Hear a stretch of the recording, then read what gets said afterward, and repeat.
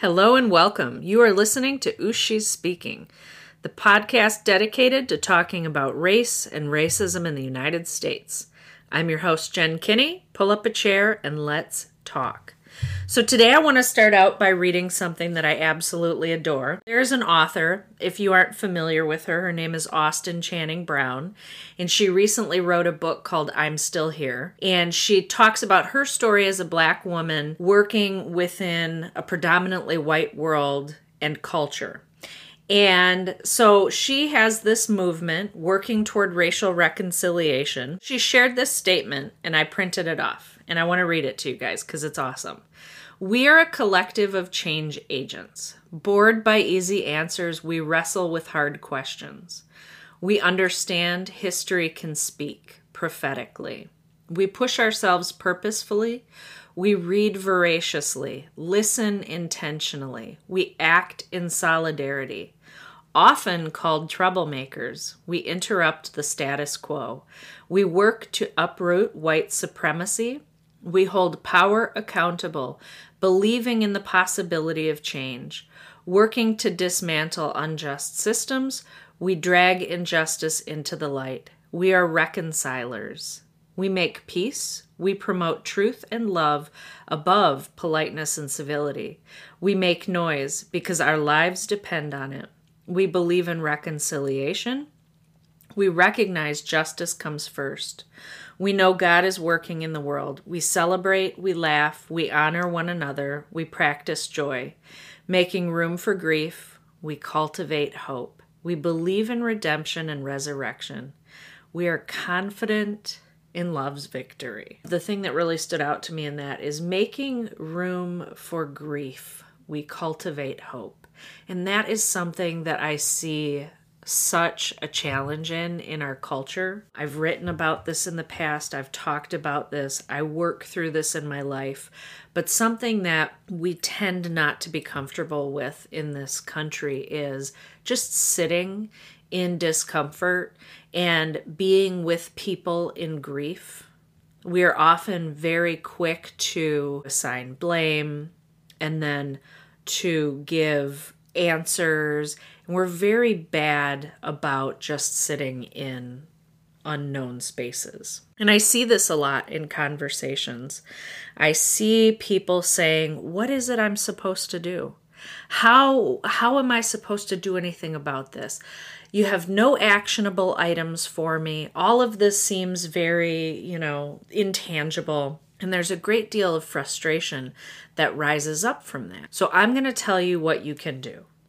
You can start by simply making room for grief and holding space for other people's stories.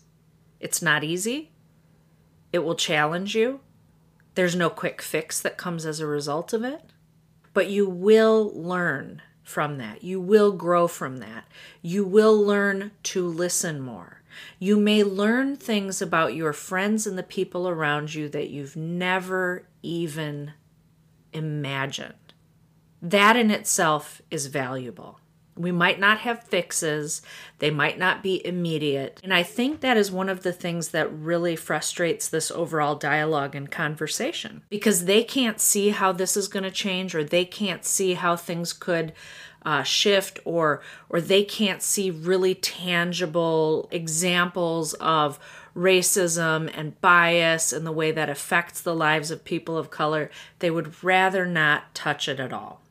So right now, I am inviting all of us into this space of unknown tension and asking us to be present in that and to be listening and to be quicker to listen and slower to speak, particularly as it pertains to our friends and relationships and colleagues of color. So today I was online and I was part of this discussion, and it was encouraging because there was a discussion going on, and it was about racism in this country. And one thing that occurred to me is this: we need to also be very careful how we carry ourselves online and how we carry ourselves in communication with our friends of color. White people, this is for you. regardless of where you're at in this process. You may not believe that racism exists at all.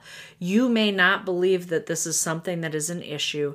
You may not believe that it touches you because of your concepts and ideas about faith or God or whatever. But I can assure you 100% that your friends and relationships with people of color around you will be directly impacted and affected by the way you choose to communicate on this topic. Because here we are, and I said this online today, I said, we can get into these debates and we can exchange ideas and we can talk about statistics and we can talk about interpretations of these things and trends through history, and all of that stuff is fascinating. But for the white people on this conversation, we need to understand that this is a topic of conversation to us. The people of color in this group, we are talking about their lives. They are bringing their lives to the conversation. They are bringing their stories to the conversation. And how we meet them matters. For me as a white woman to host this anti-racism podcast, to host dinner parties, to do these things, even though I love my friends dearly and I hurt for them tremendously, it's not my reality and it's not my life. And I can still walk out of my front door as a white woman and remain largely unaffected by any of this stuff.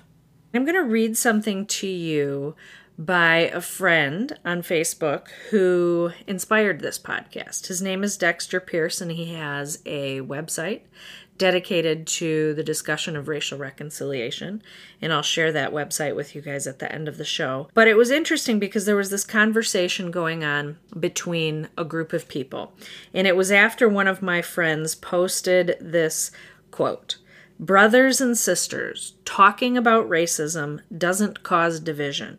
It causes discomfort. Silence about racism is actually what divides." Now that quote alone needs to get unpacked in its own podcast. I am talking about the conversation that followed between people. And it was a tough conversation. These two men of color were on sharing about their experiences as men of color, the frequency with which they've been pulled over, pulled out of their car, frisked, searched, harassed by the police, etc., etc. And unfortunately, they were being met by this idea by their white friends that this was largely some political ploy that the left was trying to push. And, they're using words like race baiting and all of this. In the midst of this difficult conversation, Dexter says, "I tried to explain earlier the emotional difficulties of having to constantly validate and justify one's experiences and existence. And that's exactly what happens when Black people are the ones responsible for teaching white people about racism, particularly when those white people have not put in any real work to educate themselves aside from asking the convenient Black person." And then another one of our friends went on to say, "Here I am telling a white friend about what it's like being Black in America, and that white friend is minimizing my experience. If that were the only experience, maybe, but it's not, and no amount of media has brainwashed me into thinking non-issues are racism. These examples happened, and they were racist, period.